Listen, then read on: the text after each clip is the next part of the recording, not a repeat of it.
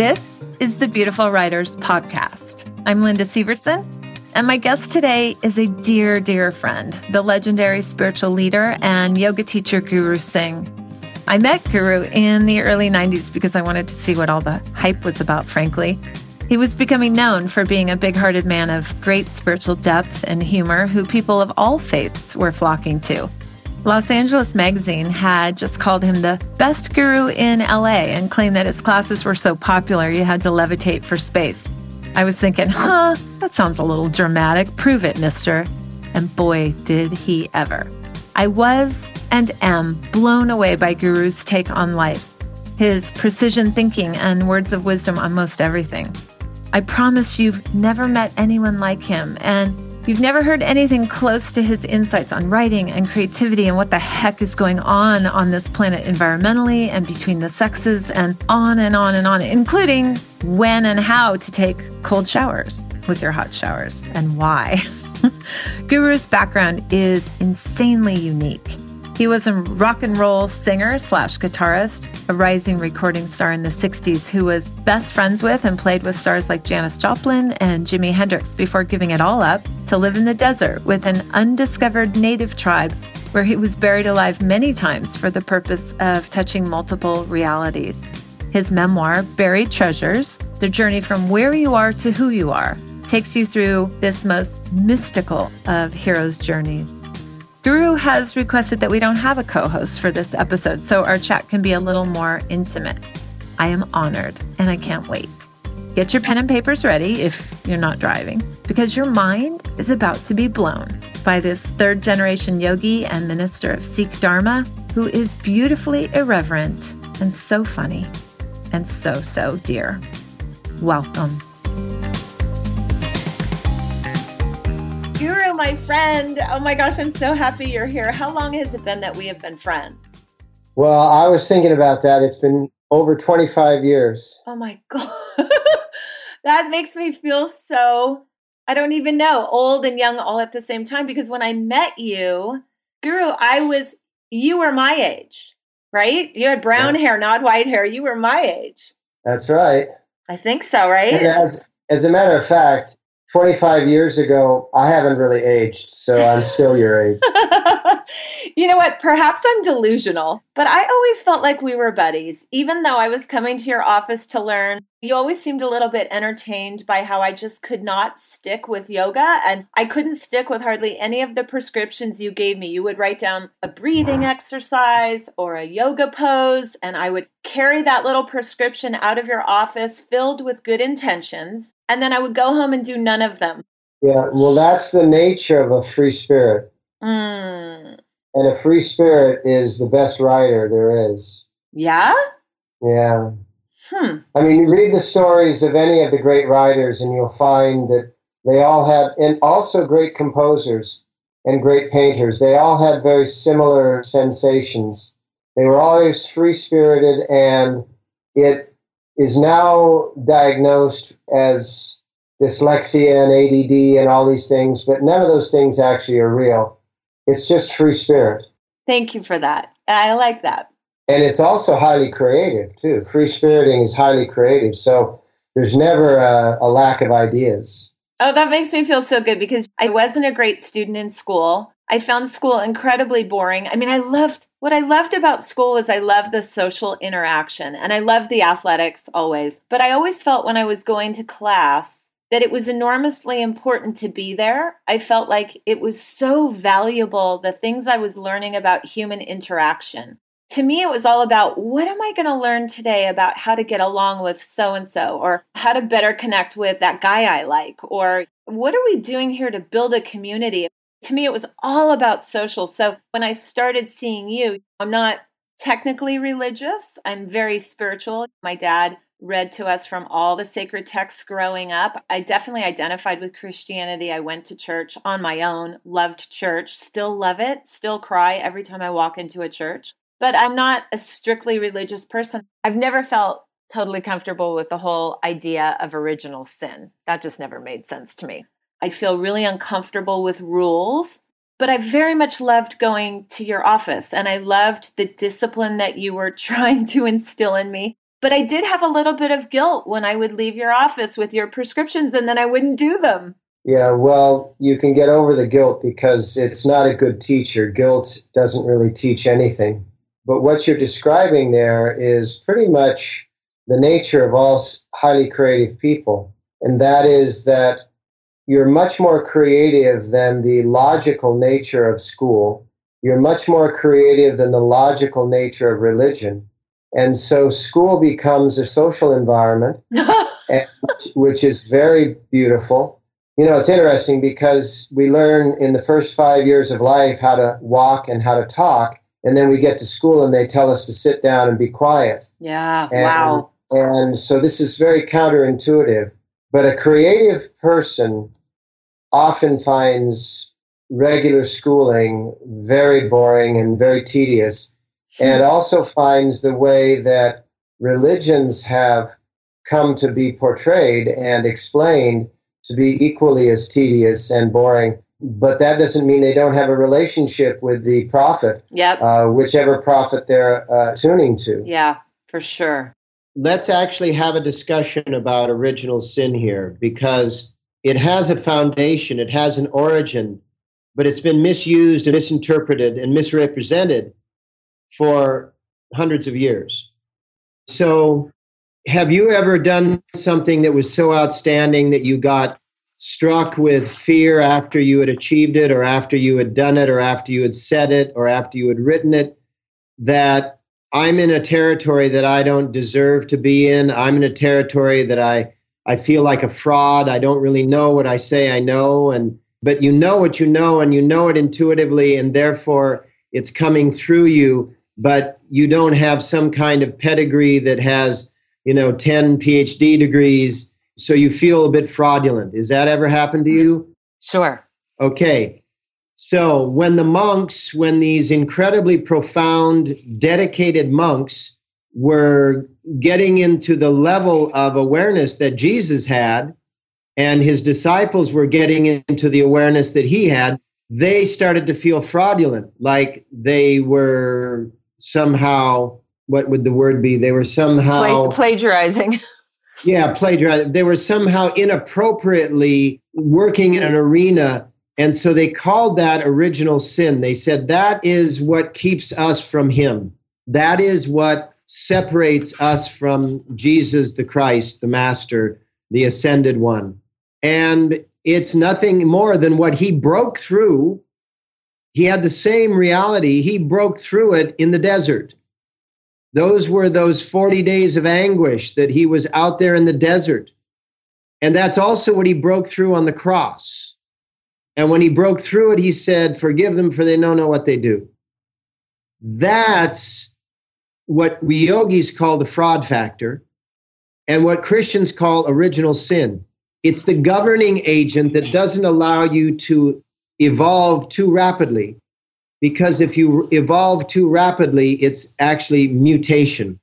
And in mutation, since there's no direct history, it becomes such, and this is going to rhyme and sound weird, but because there's no direct history, it becomes a mystery. And it becomes such a mystery that parents don't recognize their offspring, because their offspring have evolved so far that they don't have any resemblance. To avoid that, evolution has this governing agent.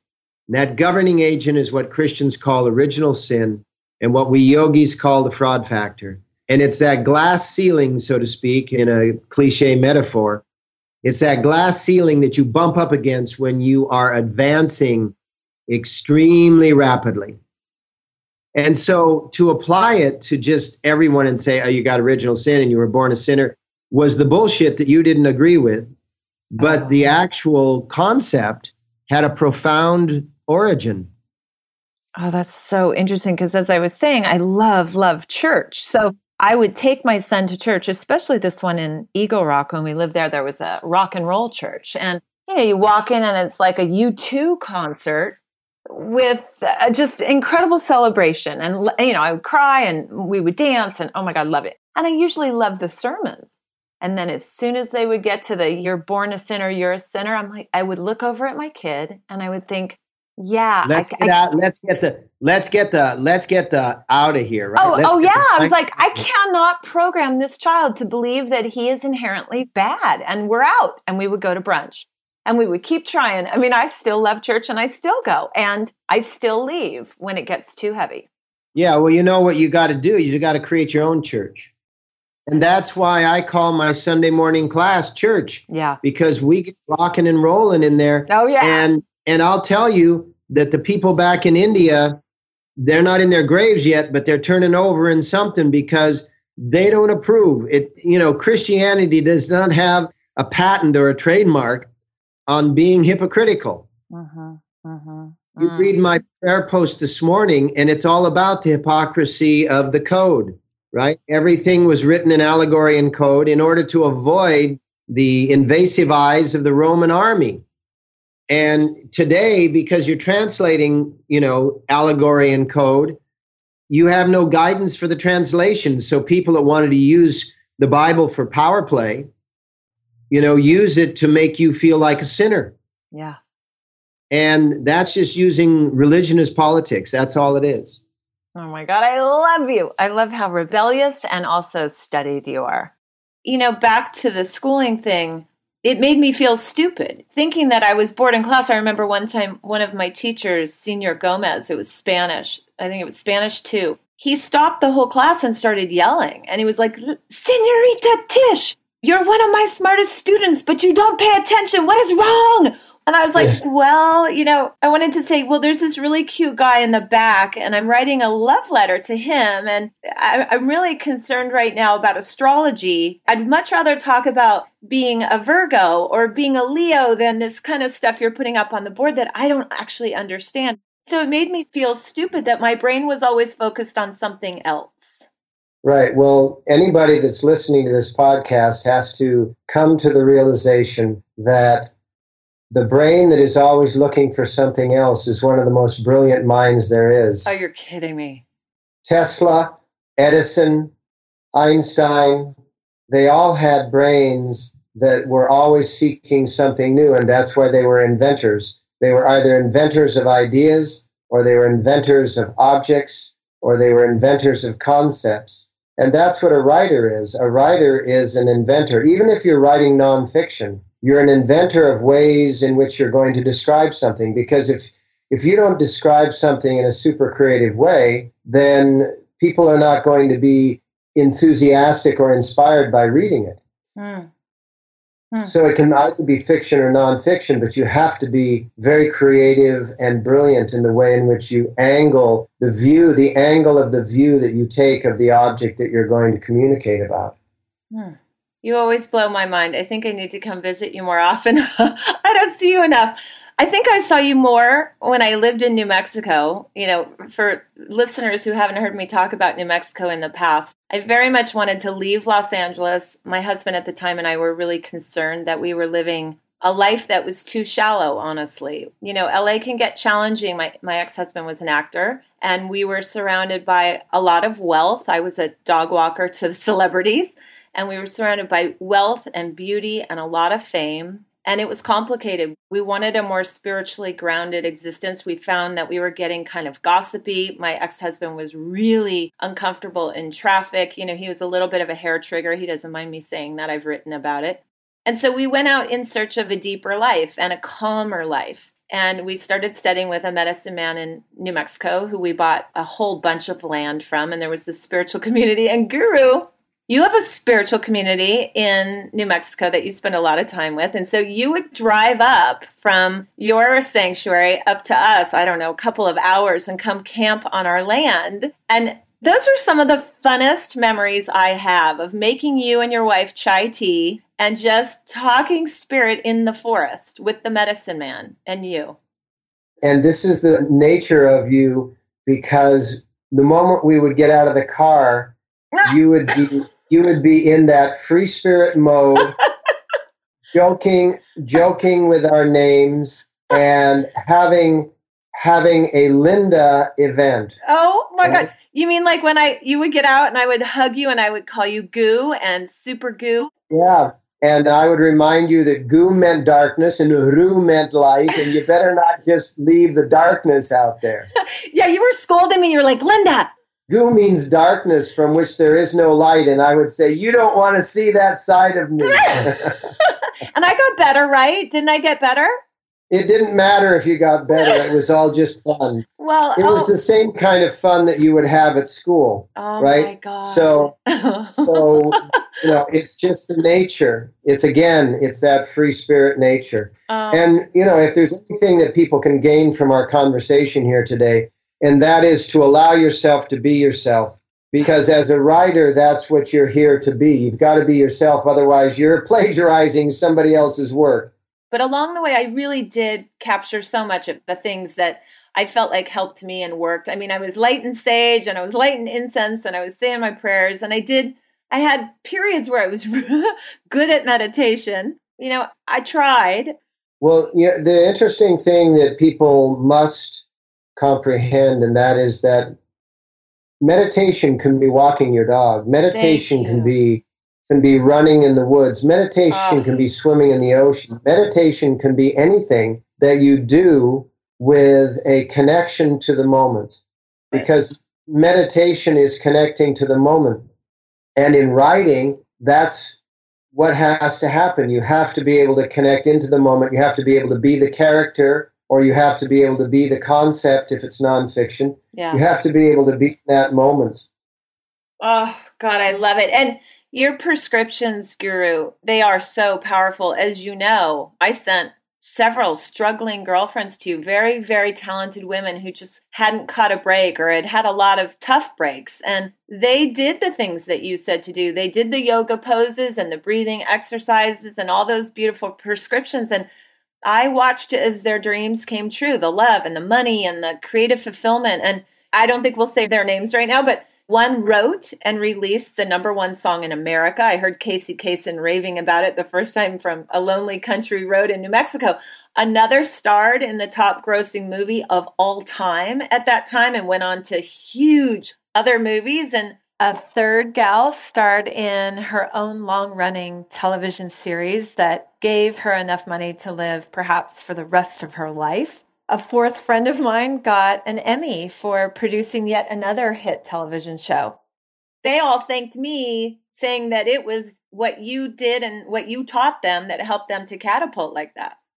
Well, it's interesting to have those kinds of responses to teachings that have been around for thousands of years.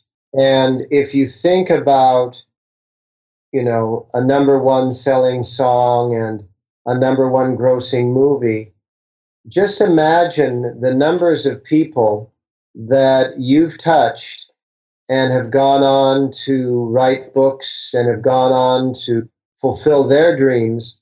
And it's like a gigantic game of tag. And the only difference between the tag in our childhood and this tag is that when you tag somebody, you're still it, and they're now it. So you're both it. And so what you live your life, Linda, as doing is equal to the lives of any of these other people, too. Because everyone that we know and everyone that we've touched is out there touching more people. That's beautiful. Thank you. And, you did get me up at 3 a.m. I mean, this was pretty incredible. So I've talked about the ambrosial hours. I've quoted you. First, in my first book, when I interviewed you for Lives Charmed, and you talked about the ambrosial hours for that book. And then Martha Beck and I talked with Glennon Doyle Melton on her episode a few months back about these ambrosial hours. I saw that you posted about these hours on Instagram, and I reposted it. Everyone, you can find Guru and his incredible Instagram posts there's such wisdom nuggets every single morning over at Guru Singh Yogi. That's GURUSINGHYOGI, and also on Facebook. Because, and I'll just say, I did go to one yoga class. I went to a couple, but the very first yoga class I ever went to with Guru, I dreamt about 6 books that night. I woke up at 3 a.m, which is the start of the ambrosial hours from 3 to 5 a.m.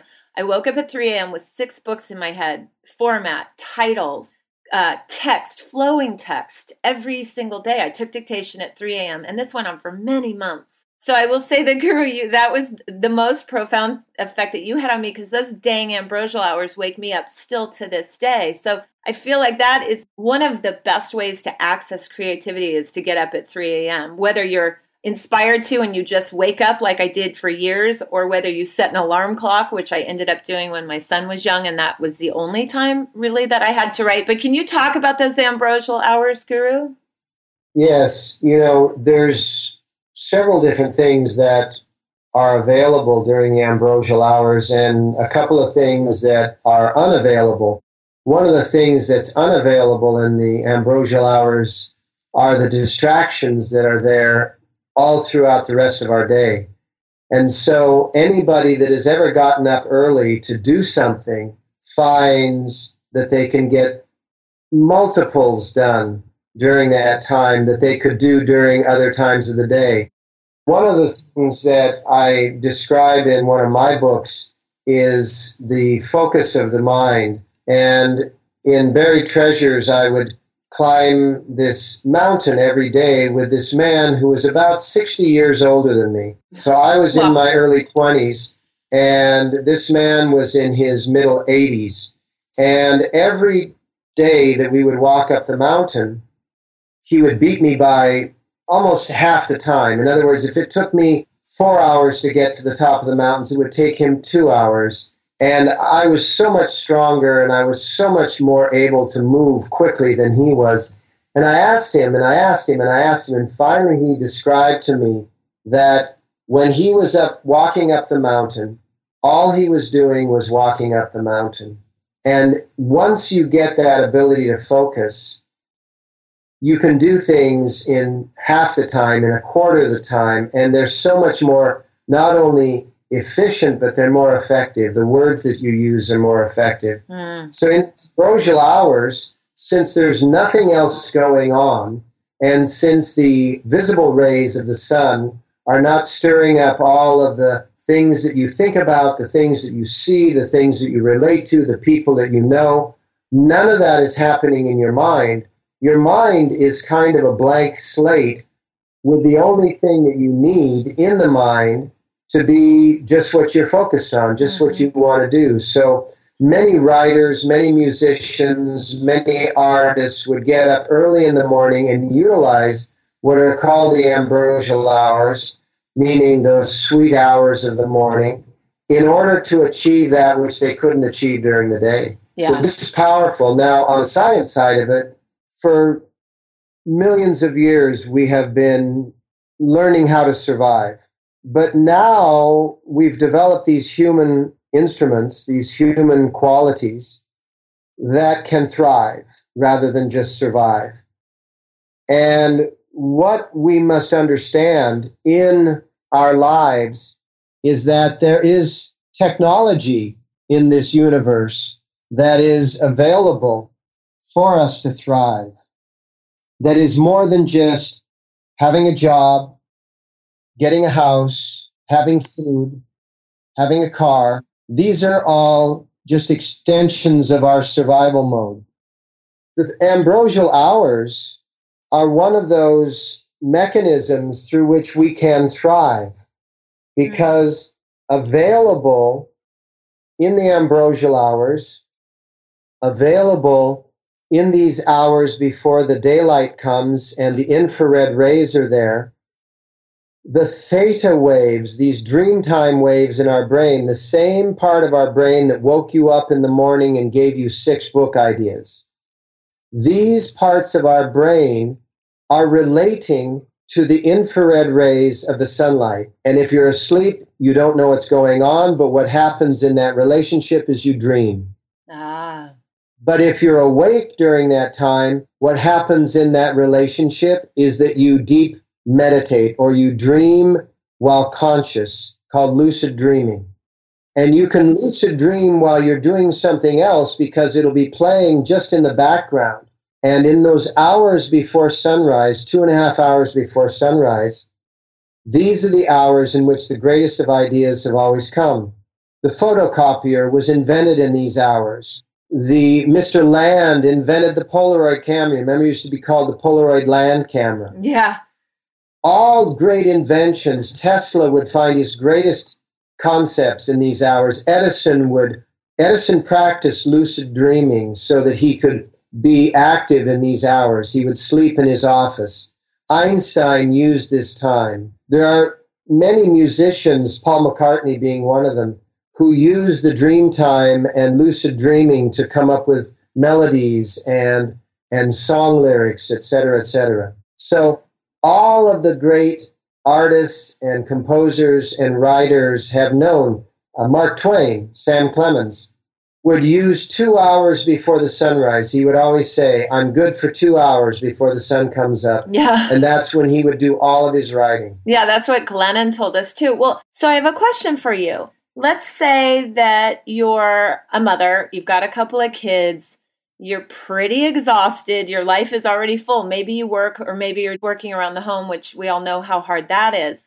What do you say to do for those people who are trying to access these hours? I know that what I did was I kept my diet really strict, as you know. I didn't put things in my body that made me exhausted. And even to this day, I'll say no to pie or ice cream. Not always. Sometimes I love binging, but a lot of times I say no. And people will look at me and say, well, why? You're not fat, or why? You're skinny. And I'll say it has nothing to do with weight. I've never been concerned with calories. It has everything to do with energy. Because I know that if something knocks me out, not only can I not wake up early, but I'll be sleepwalking through my day. But what else besides diet do you tell people to do to help access these early morning hours when they've got a full life?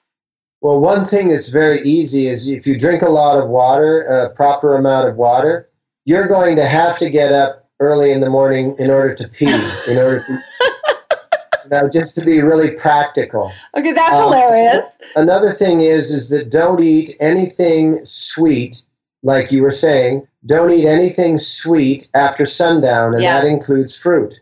Because if you eat sweet after sundown, then what's going to happen is that your brain's going to be super active before going to sleep. It will not have enough rest by the time the ambrosial hours come around to be able to get up. And other things that are turning into sugar, which are like carbohydrates, you want to stay away from. So the only thing that you should eat, if anything, after sundown is like green leafy vegetables. Have a green drink.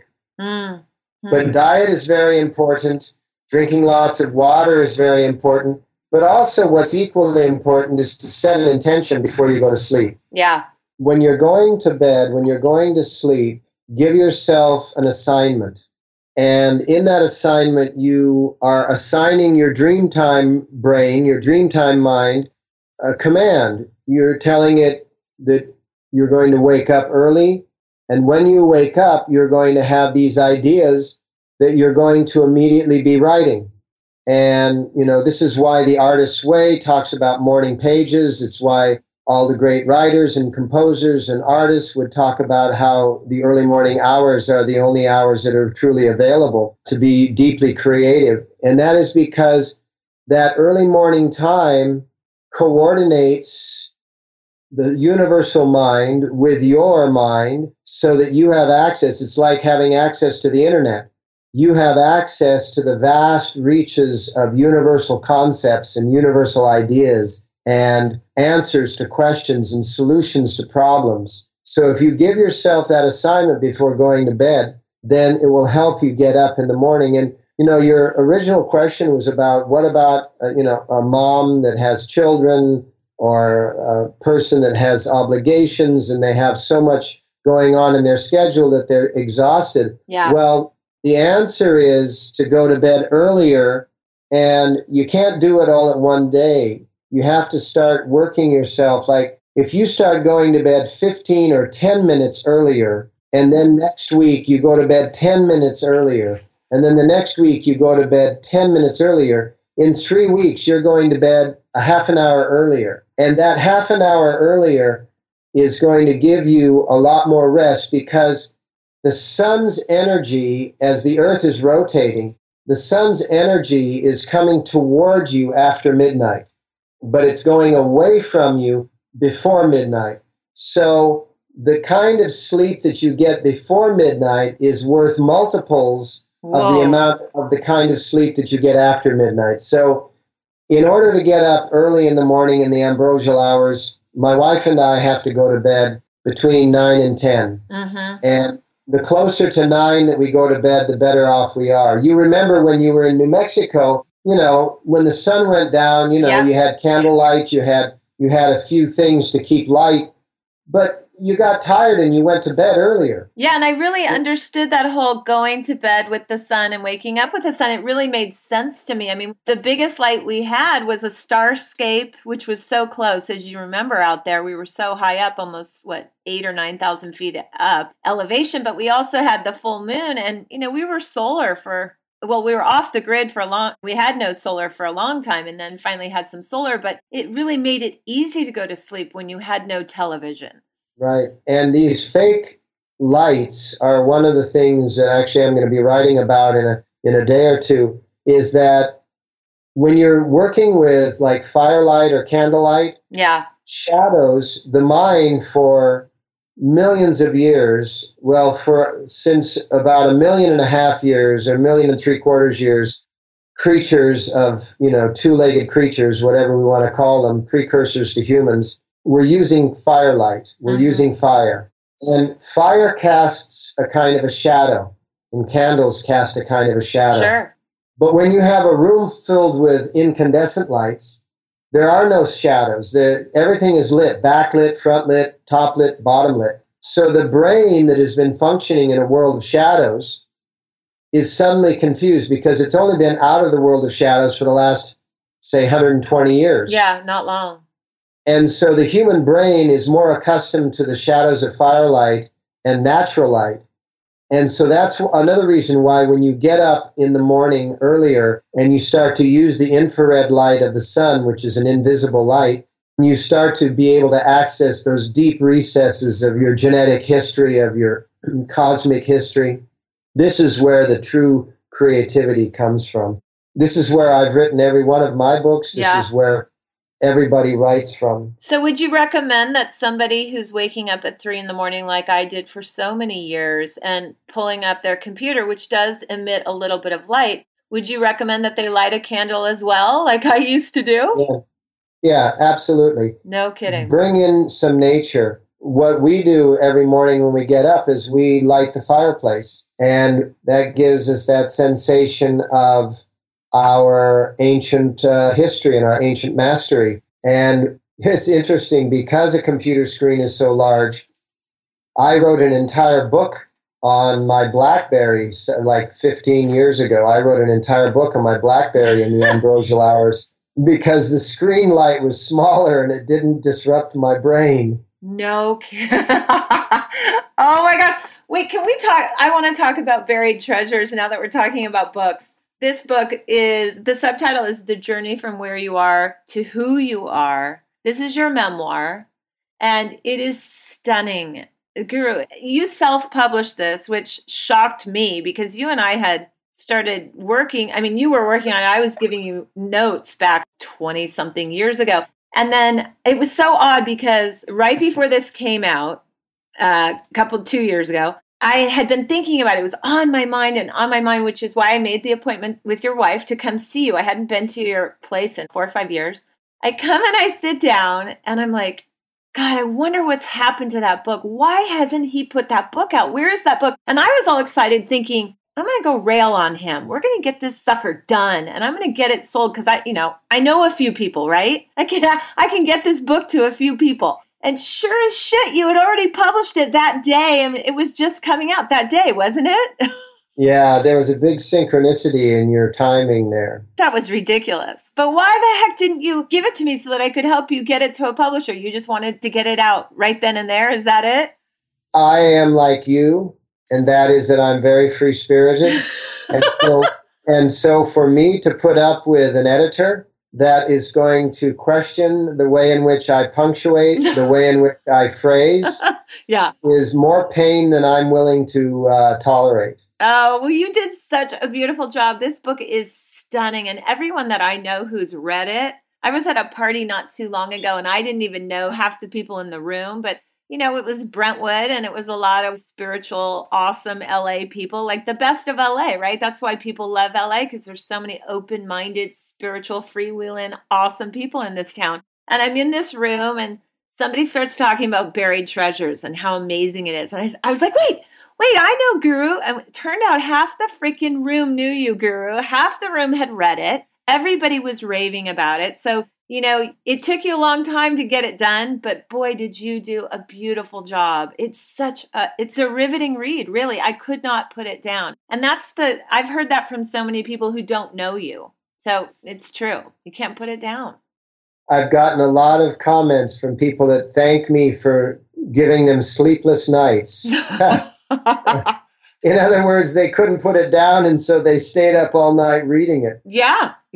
Well, it's not your usual book. I mean, here you are a rock star. You had hit albums on the radio. Janis Joplin's your best friend. You're playing with Jimi Hendrix. You're like major up-and-comer, or making it at the time, and then you bail. You bail on everything, right? This is the 60s. This is the Vietnam War.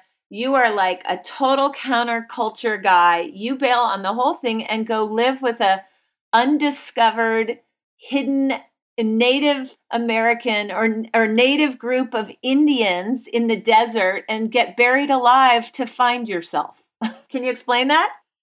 Yeah, it was... I was a little bit like the Studebaker, which means that I was the car that everybody would want in 10 years. And so my attitude towards the war, my attitude towards music was a little bit earlier than anybody was willing to put up with in those days. And so it was at the very beginning of, we're talking about 1966 here. And so it was the very beginning of the anti-war movement. And the FBI moved in on those few of us that were very active in it. And the FBI is basically what shut me down, because they went to the FCC and said, you got to pull this guy's music off the radio. It's too revolutionary. And so I really had no choice. You can find out the greater details. Yeah, I don't want to give it away. But I really had no choice. So, as happens in the lives of anyone who's a free spirit, one thing leads to another. And I end up in the deep outback of the Copper Canyons in central Mexico. And that is where I learned a great deal about the things that I had been studying as a child in yoga, because I've been a yogi since birth, and the things that I've been learning since through yoga. And so what it gave me was the reality that all of the natural people on the earth, whether they were yogis from India or indigenous people from the Americas, even the man, Thomas One-Wolf, that you studied with in New Mexico. Yeah, my medicine. Every one of these people is tapped into the same truth. And that's where writers tap into. Writers tap into that truth by becoming free and creative. Because when you let your mind run and have that freedom, it's like a vision quest. Oh, nice. Because in a vision quest, the vision quest that I was on in Buried Treasures, the vision quest that you've been on when you lived in New Mexico, in these circumstances, your mind is having to operate outside of any reality that it's known. So it has no history, no memory to access. And it only has that creative power to look forward. And that's why these moments in a writer's life, in a painter's life, in a musician's life are so profound, when you can actually get yourself into that state of, forget, is this good? Just lay it all out there on the paper and allow the paper to absorb your thoughts and your thoughts and your thoughts and your thoughts. And it's such a profound process. Yeah. One of the things that I find in working with so many people is that the common obstruction is witnessing the self. When you are in a vision quest setting, you're not witnessing yourself because you're so connected to yourself that there's no energy left for you to look at yourself. Yeah. And It is that witnessing of yourself. It is that observing of yourself rather than just being yourself that stifles the creativity, particularly for the written word, because, the written word going down on the page, if you start reading your words as you're writing your words, you're in trouble. Oh, that's so true. Yeah. You got to just lay it out there and just figure you'll come back to it later, or you'll let somebody else come back to it. But you really have to just pour it onto the page. Mm-hmm. Mm-hmm. That's so interesting. I actually was, as you know, Thomas One-Wolf put me into physical vision quests, and my ex-husband. He'd stick us out into the middle of the forest, and he'd surround us with this, he'd have us make a sort of, I don't even know what to call it, a thread, a very, very long thread of tobacco. It was woven with string, and we'd use this big circle to kind of delineate our little safe space. And then he put my ex-husband, who was dealing with some anger issues at the time, I thought this was hilarious, put him on an anthill, a red anthill, so he'd get bitten, which he thought was hilarious too. I mean, he handled it with a great attitude. And we'd sit in these vision quests by ourselves in the forest, in the rain, in the wind, in the heat. And it was really scary. And I think back on that, and I think, wow, I don't know if that was crazy or not. It was certainly, I imagine, a little bit dangerous, but I felt like I was safe. And I felt like, you have this section in Buried Treasures on page 270 where you're talking about how you were buried basically alive. I mean, obviously you were able to breathe, but you said they explained that each burial cleared away a tiny bit more of the emotional slavery. Your very base emotions protected you as an animal, but they do nothing for you as a human. This, your teacher's saying to you, as a human, you must perceive beyond the chaos and the sensations. And then you talked about whatever you would fear when you were being buried. And I noticed the same thing when I was in Vision Quest. Whatever you fear, the emotions instantly manifest their likeness. So fear creates the fearful, and anger creates the angry. And I love this part where you say, people look for struggle because it makes them feel like they're accomplishing something. They're kind of used to struggle. And this is the way of the world today, but it is not always that way. Our world does not identify with struggle. And so as masters of ourselves, we learn that we are not the slave. It's all so profound, Guru. I think we could talk about that for hours, just that little piece. Yes, we have to understand that we identify more profoundly with what we're struggling to achieve than what is easy to achieve. And if you can imagine, if your identity is more important than your achievement, then you're going to struggle and may never achieve what you're dreaming of. But if you make your achievement more important than your identity, then whether you struggle or not is immaterial, because you're developing and producing your achievement. And you will find that when you study any very, very successful person, that they had to attach some greater meaning to their achievement than they did to their own identity. Oh my God, that makes so much sense to me that you're saying this right now, because I've had conversations with people who are very logical, who are not attached to Hollywood, which is where I've lived for so long. They're not attached to the creative sort of space that we dreamers live in, right? And they say to me things like, Linda, but you've chosen a hard path. If you had taken your brain and worked in the corporate field, you would have had a regular income. You'd have a much bigger IRA by now. And I'm like, what? But you don't understand. Like, my soul would die if I wasn't creating the things I'm creating. And they're not for money. Like, I was happy living in a one room. For much of my marriage, my husband and I lived really, really simply. We lived in a cabin, or we lived in a one room in Beverly Hills where I was a maid during the day, and he would do handyman work in exchange for the time to be able to be full-time parents in our little tiny world. And as long as I was writing and being able to express myself and put ideas out there that I felt were important for the planet, I didn't care. I mean, I figured ultimately I'd probably live easier, but it didn't really matter. And now you're making sense. You're putting that into context for me. I've never understood that. Yes, and this is why the path of creativity is so fulfilling, because we put more energy into what we are creating than the struggle that it takes to create it. Wow. And ultimately, we become very, very skilled, and the capacity to develop word strings, right, which every book is built on, just one word string after another, one phrase after another, one idea after another. The capacity to allow these things to come in is so available to us that to sit down and write is just natural. It's as natural as sitting down to have dinner. It's like somebody who's very creative in cooking can come into a kitchen and find a few items in the fridge and on the shelves and make a meal. Yeah. Another person that is more concerned about the identity of themselves within that kitchen is going to be struggling and finding it impossible to make anything happen.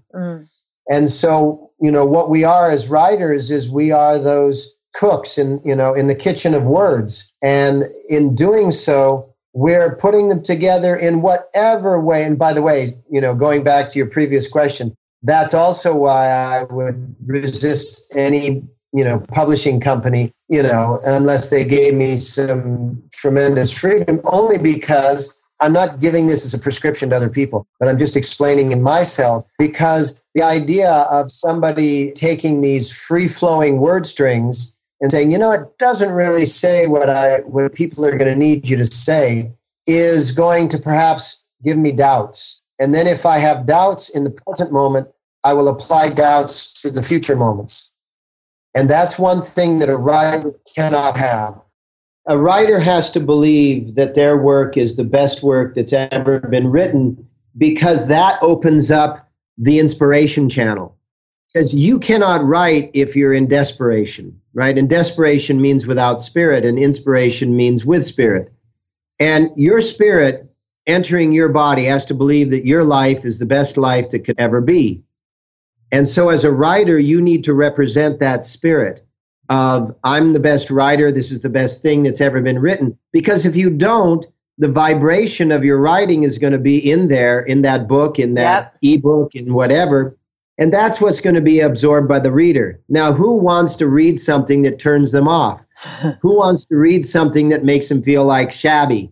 This is shabby. I feel shabby. Oh, I love Linda Sievertson because whenever I read her work, I just feel so shabby afterwards, I mean, is that going to be a bestseller? Huh? Yeah. Is that going to be real? Come on, don't kid yourself. So if writing is work, right?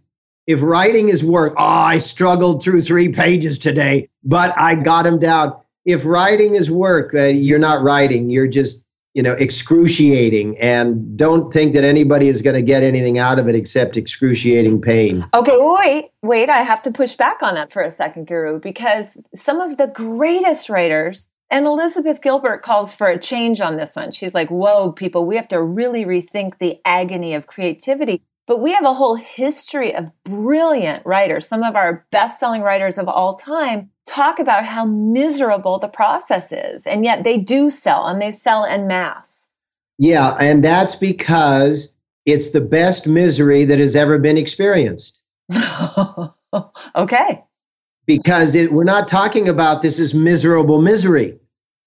The best-selling writers that wrote in misery were usually drunkards, right? They were usually alcoholics. Yeah. And their misery was so intense that it allowed people to read that misery and go, well, my shit's not that bad. I hear you. And, so even in misery, it was the greatest misery that ever existed. So I'm not saying that you're writing and it's all love and flowers and great this and great that. No. But when you're writing, it's got to be the most, and understand that, misery writers are a unique breed, and it's not a lifestyle that, I would idolize, although I know that it has to be there. It's just like if you build a house, you have to have a kitchen and you have to have a bathroom. And, your bathroom is where, all of the waste goes, and your kitchen is where all the nutrients are.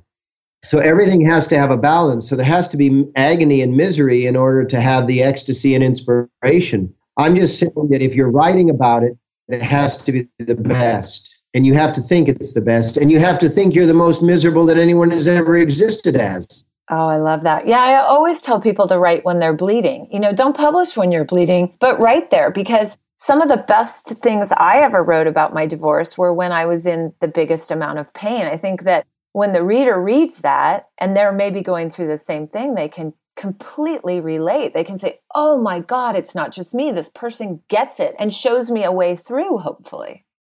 In addition to writing while you're, bleeding, as you said, there's an old saying that when you're in your greatest anger, when your greatest agony, when your greatest jealousy and your greatest whatever, bolt your butt to the mat.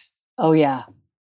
Because that's the time when you will have your most profound meditative experience. But you have to hold on because it's a rough ride. It's a little bit like taking one of those rubber boats through the rapids of the Rio Grande, Mm-hmm. Mm-hmm. All right, I want to do a little intermission. This is kind of rapid fire, whatever pops into your head first. All right, so LA or Seattle? What do you mean? Which do you prefer? I prefer Guru Singh. Yeah? What does that mean? That means that wherever I am, I'm inside me. And so the nature of geography doesn't really matter. People used to say to me back in the day, how can you stand being in LA? And I'd say, I'm not in LA, I'm in Guru Singh. Oh, I love it. Okay, dogs or cats? Both. You've always had a crazy house of all of it. All right, lentils or beans? Either one. It's great protein. And, each one for their own particular purpose. I've even had, lentil tacos, and that's been wonderful. Mm-hmm. And by the way, dogs or cats, horses or goats, sheep or cows, they're all domesticated animals. They all love humans. So I love them all. Agreed. All right. Chai tea or orange juice? Both, but for different reasons. Orange juice to wake up my cells and chai tea to wake up my brain. Oh, nice. All right. Wearing all white or mixing it up with a wild splash of color? I wear all white underneath my color. And, I'm into about three main colors that I work with on top because color is therapy. There's a frequency in color. And so I wear orange for creative energy. I wear blue for intuition. And I wear maroon for calm. Nice. And white, and I pronounce it with the H, and everybody teases me because of that. White is a color that has all the colors. And so sure. I wear that. I wear white for balance, but I honor the Tibetan Buddhists with maroon and orange, and I honor the Sikhs with orange and blue. And those are the traditions that gravitated towards those colors, but they all have a particular reason. And I don't tend to wear black because black is too deadening for me, but some people need that color. So I don't presume to say that what I choose for my own body is right for everybody. Yeah. It's interesting. When I see you, I often wear white and sometimes orange. You and I usually wear orange at the same time, which is always funny to me. But I love black. Black to me makes me feel contained within myself. There's a safety and a container in black that makes me feel very, very good. And that is absolutely appropriate. And that's why I say anybody that says, oh, you shouldn't do this or you shouldn't do that is looking at your world through their view. And that's the key to good writing, is that you have to look at the world through your character's views. Because if you look at the world through your view all the time, you're not going to get a good picture of the world. Yeah. And so for me to say to you, oh, but wearing black deadens your, blah, blah, blah, blah, blah, is telling you what it would do to me. Yeah, exactly. And so that's good for you to know, but it's not good for you to follow. Mm-hmm, mm-hmm. So I listen to you say why you love to wear black, and that intrigues me because I listen to that and I say, there's a reason for being in a cave, and there's a reason for being on top of a mountain. And both of them have valid reasons, and they're at different points in your life. You need one or the other. Now, I'll tell you, I would sleep in black because when I'm asleep, I want to be fully contained. Yeah. Got it. And so I'm not saying that when you're in black, you're asleep. Don't mix the metaphors. What I'm saying is that for me, having that beauty and that sense, in which I respect what you said, that feeling of security and containment is something that I would want to feel if I was wearing black to bed, I'd wear a black hoodie. I would pull it up over my head and want to even pull it down over my face. And I'll take it even one step further now that I'm thinking about it, because I do wear black so often. It's in the safety and the containment and the security that I feel that I can go bigger. So when I wear black, I not only feel safe and secure, but I feel big. And that is beautiful. That's the balance of physics, right? The polarities, equal and opposites. And so you're fully contained and you're fully exposed simultaneously. All right, next one. Normally we're a little risque around here and we ask about sleep or sex, but I cannot do that with you, Guru. So it just doesn't feel right. So I'm going to ask about this one. Meditation or sleep?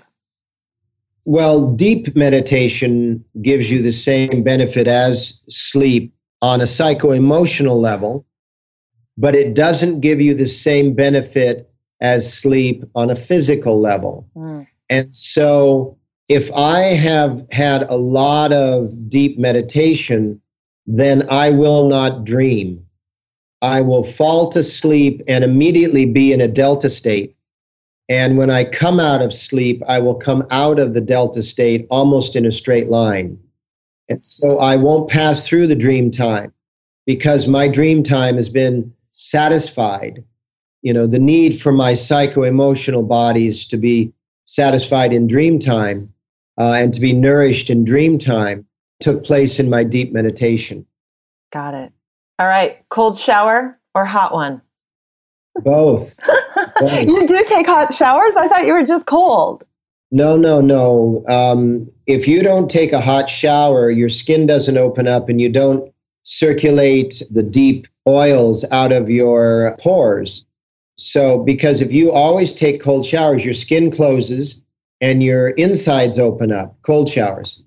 And that's the purpose of cold showers. And so what I do is I take a warm or hot shower and then I follow it up with a cold shower. That's what I do. Which is then going to close off my skin, make me ready for the day. But also the deeper and more important component is that it's going to drive my blood into the center core of my glands and organs, which flushes them out.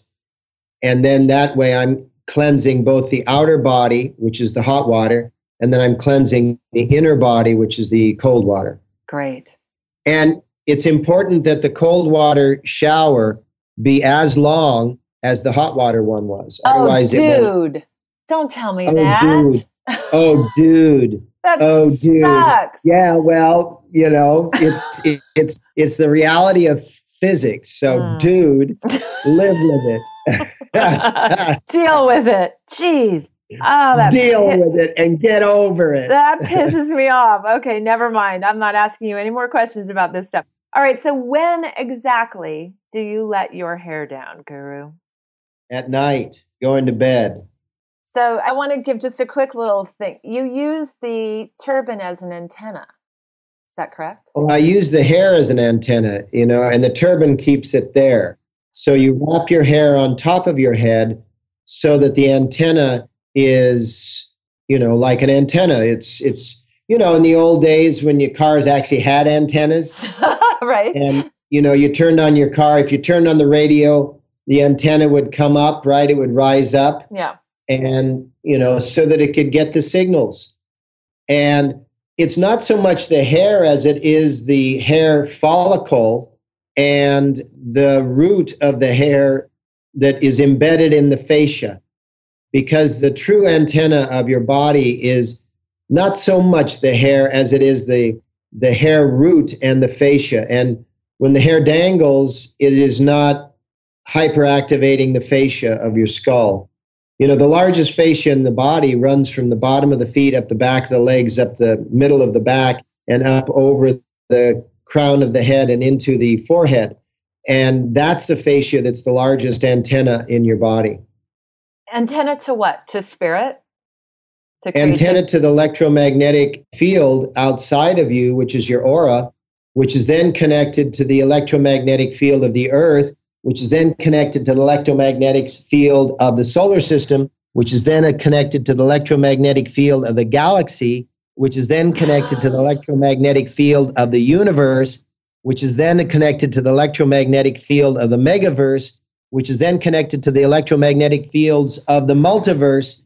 And it's like a gigantic system of Wi-Fi that literally connects you to the largest portion of the universe possible. And that's where the information is, right?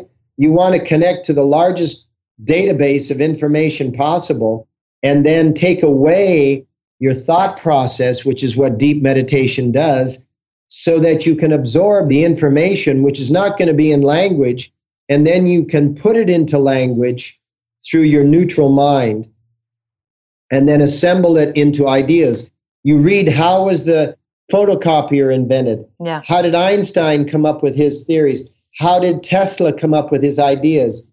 How did any great inventor come up with the ideas of something that had never been done before, and they figured out how to do it? But they weren't wearing turbans, Guru. That was done through the universal mind. Okay, I gotcha. And it's easier to access the universal mind when you develop a strong antenna. Yeah. Well, I mean, there's not, just wearing turbans, don't let me sell turbans. Just wearing turbans is not the only way. Stretching into your body glove through yoga is another way. Yeah. Going into deep meditation in cold water like the ocean swimmers is a way. The deep divers is a way. Taking walks in the forest is a way. Riding your horses is a way. All of the above. Walking with your dogs, snuggling with your cats. Yeah. Milking your goats. Whatever you do to tune out the noise and tune into reality is a way. And, I think you make a really strong argument for the intelligence and the tapped inness that's possible. I remember when years and years ago, you introduced me to Guru Mook, who I reverently call Mookie. And Guru Mook, I did pregnancy yoga with her, 26 years ago. And one day she shows up in the middle of the forest, unannounced, knocks on my door. I guess you had given her the map through the maze of dirt roads to my house. Knocks on the door, and I opened it and had no idea who she was because her hair was to her butt. I had never seen her in anything but a white turban. So I did ask her at the time, why is your hair down? What's the deal? But tell me, when in the world would a Sikh wear their hair down? What would be the reason for that? Is it just ease, or is there some kind of benefit as well? Sun. She was probably drying her hair in the sun. She probably washed her hair and was drying it in the sun because hair absorbs vitamin D from the sunlight. Okay. So my point about Guru Mook and the Forest Guru is just that the two of you who happen to wear turbans much of the time are probably two of the most intelligent people I've ever known. So something about that antenna, I think, is working. Well, yes, the antenna is not only intelligence, but it's intuition. And most of real intelligence comes from intuition, comes from knowing what you know, but it hasn't ever been known before. All right. So I want to go to Buried Treasure for a minute, your book. You are reliving, towards the beginning of the book, you're reliving one of your 3 near-death experiences. And a woman from another dimension is talking to you. And she says something so beautifully profound. She says, don't live your life logically. Live it mythologically. What did those words mean to you then, and how have they shaped your life? They meant to me then and still mean to me now that I am a mythological character in the play of history. And just like any mythological character, I have magical powers. Now, my life's work is to realize my magical powers. Just like the quest in any mythological tale is always about the hero's journey, right? Yep.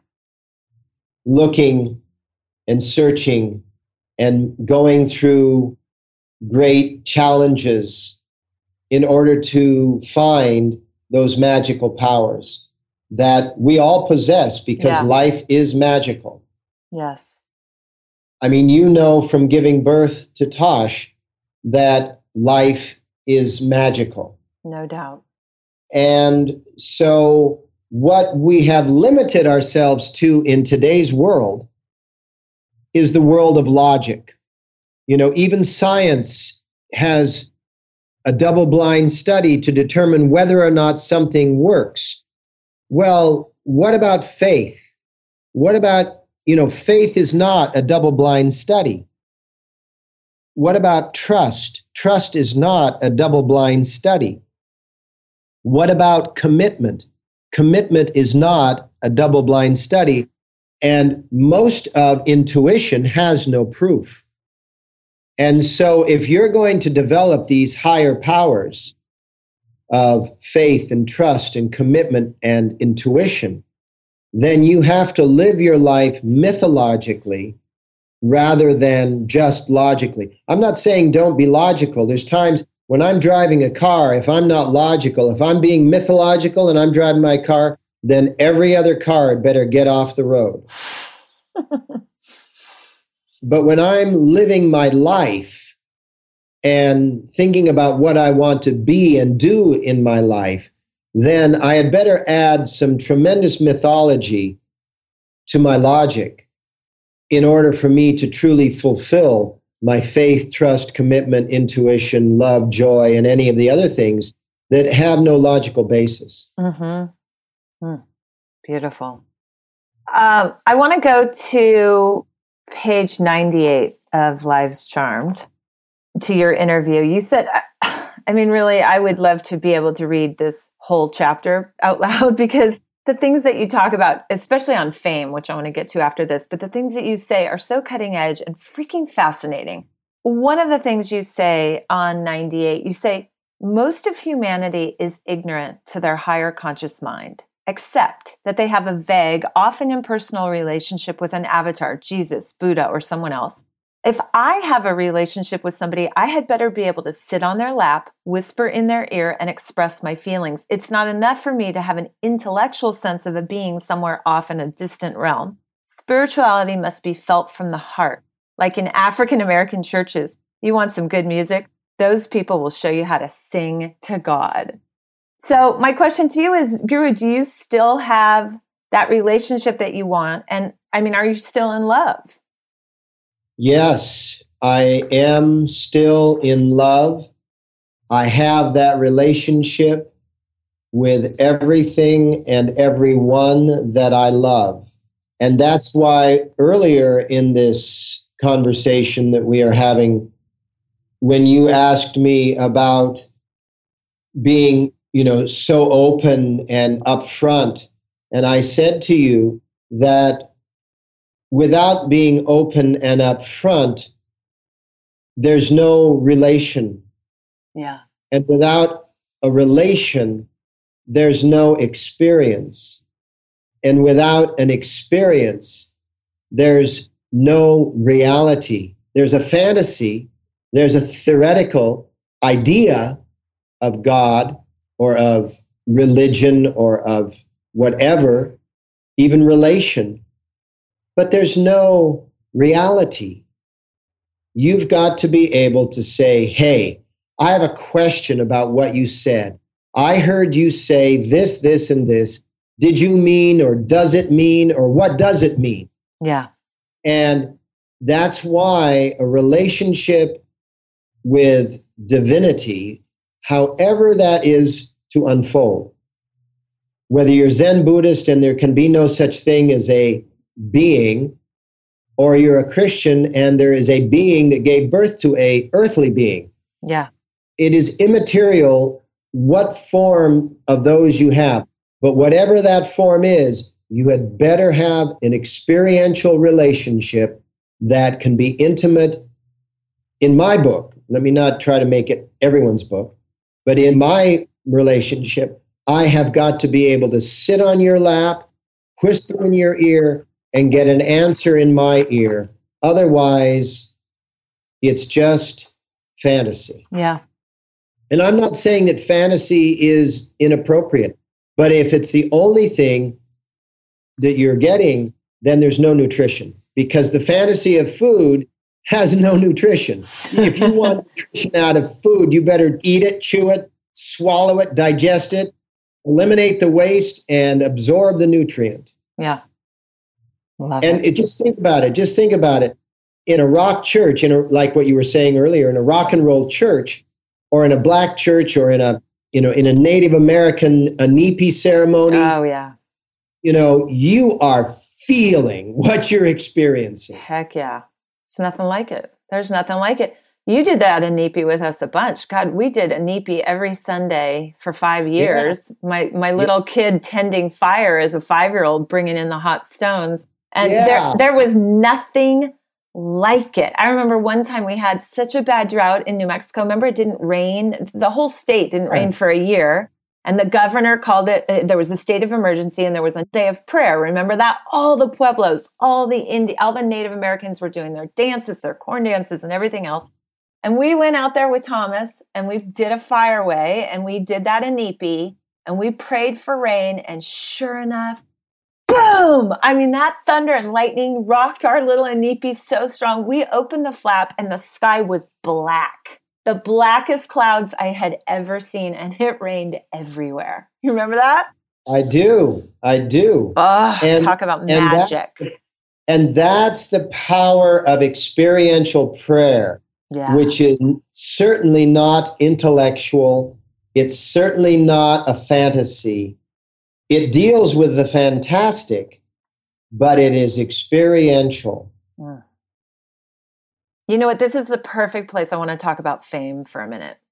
Back in Lives Charmed, one of my favorite parts of our interview was when you talked about people attaining fame and how they had to stretch into this very courageous way of life to do it. And you said, in order for someone to accelerate their life in such a way as to be well known, most experiences are heightened, positive and negative.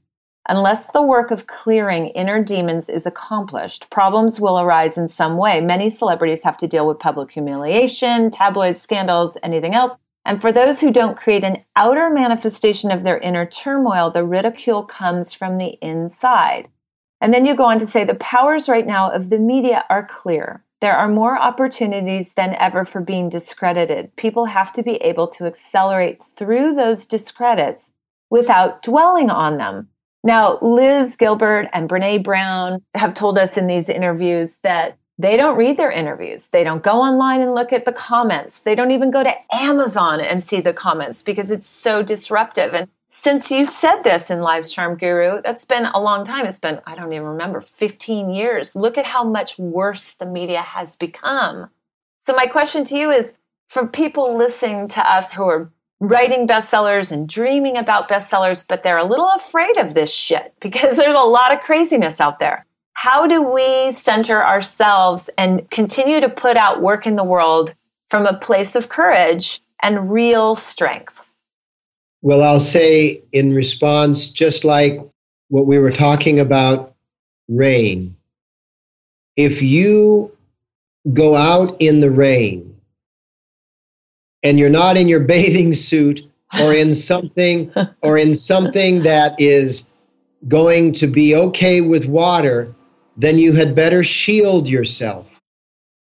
And therefore, the way in which you shield yourself is to deflect those comments that are going to take you down. Yeah. And that means that you have to have strong self-talk, because anybody can say anything. Yeah. And people will read your work as a writer through their eyes, through their ears, sure, through their inner voice. Sure. And they will be interpreting it through their experiences. Yeah. And therefore, they will be responding and commenting and critiquing, not through the gospel of God, but through the reality that they've experienced.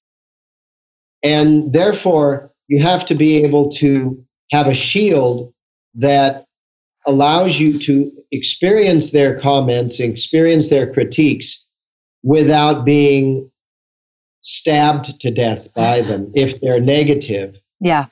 And also without being, uplifted by them to the point where it's unrealistic if they're positive. Mm-hmm. Mm-hmm. And so that's what the Buddha called the middle path, which is the path in which there are no extremes.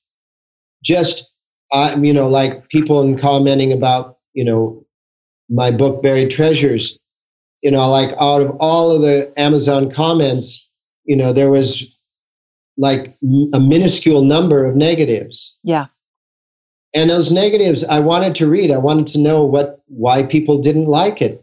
And I thought to myself, how curious they thought this. How curious they felt that.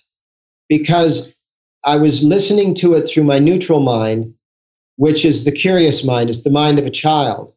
Yeah. And I wasn't taking them on as burdens. I was taking them on as perspectives. And I thought, oh, that's fun to know that somebody can look at my work, which, took forever to write. And just 20 years, Guru. What's the big deal? And somebody actually read the book while feeling this way about the book. And I wanted to respond to the people that had, negative critiques about my book is going, wow, I so admire the fact that you read it from beginning to end and felt this way, Yeah. That's not something I could do. If I felt this way about a book, I'd close it within 10 pages. Exactly.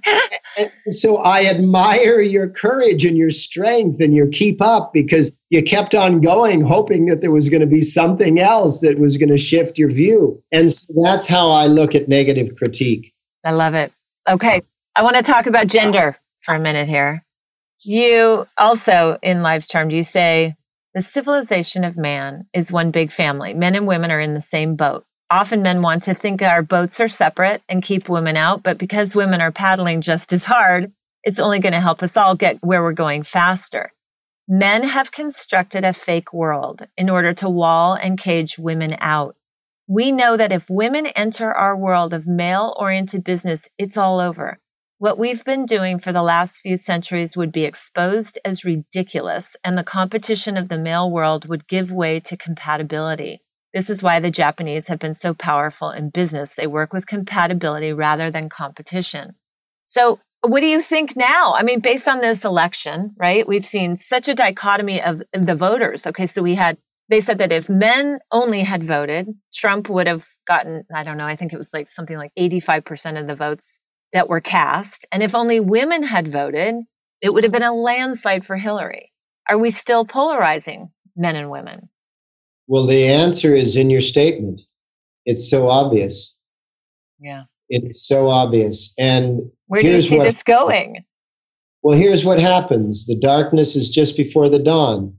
You and I remember those mornings, those cold mornings out in New Mexico, where it wasn't as cold as it ever was until just before the crack of dawn. Yes. Oh my God. And that's what's happening here. The male patriarchy, which is all about patriotism. Patriotism means obey the king. And, maybe the king's an asshole.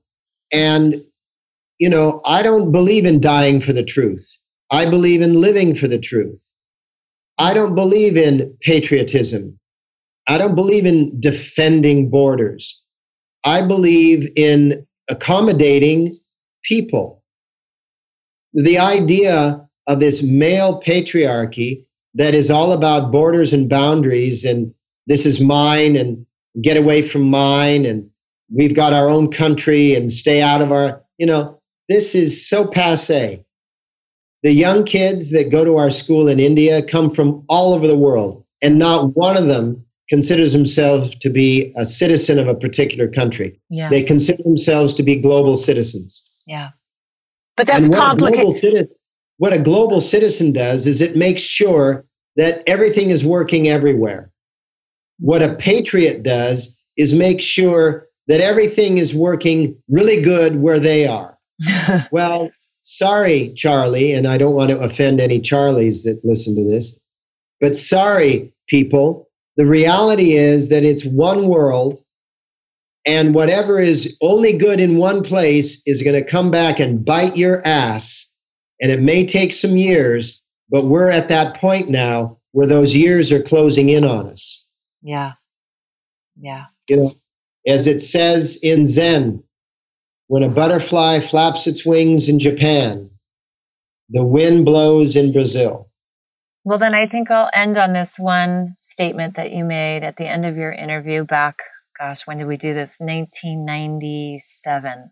You said the consciousness of this planet is going to be so accelerated that people are going to be clear on what they will and won't accept from the destruction of our mother. It's similar to a child or a teen feeling that he can abuse his mom. But when he gets to be 28 or 30, he may think, well, mom wasn't right on, but she wasn't that bad either. As each of us becomes older and wiser, the movement of consciousness becomes older and wiser. All people will eventually know what it feels like to be at the tip of the arrow, leading charmed lives. So you're saying you got hope, right? We just have to hang on?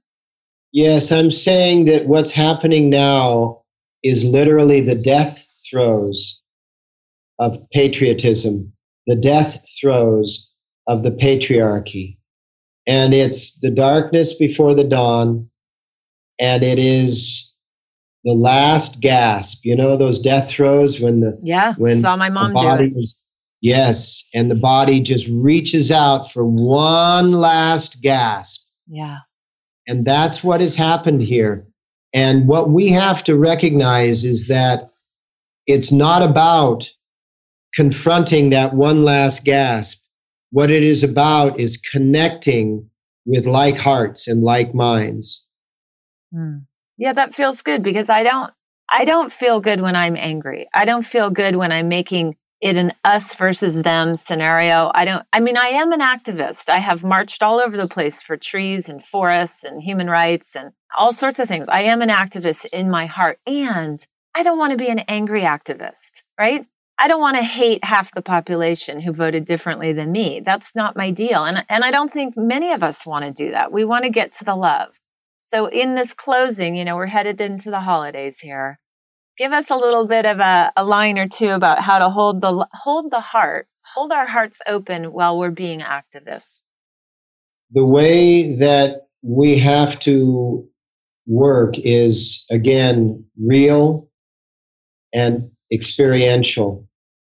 And the only way to hold your heart open in the midst of all the news and everything that's going on right now is to be in the company of people of love and avoid consuming the toxics. Avoid the news. Know what's going on, but avoid it. You don't need 10 newscasters telling you what they think you think. Yeah.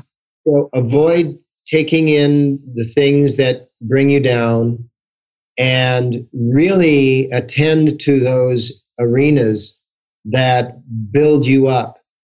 Do a lot of singing, do a lot of dancing, do a lot of yoga, do a lot of meditation, do a lot of walks on the beach, do a lot of love with your lover, do a lot of these things that build your spirit. Because right now, the only thing that will take us through, the only thing that will keep us joyful is that inner strength that comes from spirit. Perfect. So feed the spirit and go for a fast on the negative. My wife and I at this time are not turning on the television. We do not, except for inspired documentaries, we do not watch anything that's going on in this world. We know what's going on in this world. We know it's the darkest just before the dawn. We're preparing for the dawn.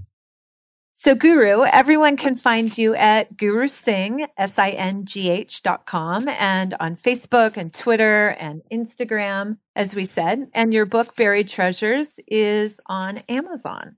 I hope everybody gets it. Is there anything else you want to share before we close? Well, this has been an honor. You and I have known each other for so long. We've seen each other in so many different settings. And this has been a real honor to really focus on this aspect of, writers and writing. I mean, you always see that T-shirt, the secret to writing is writing.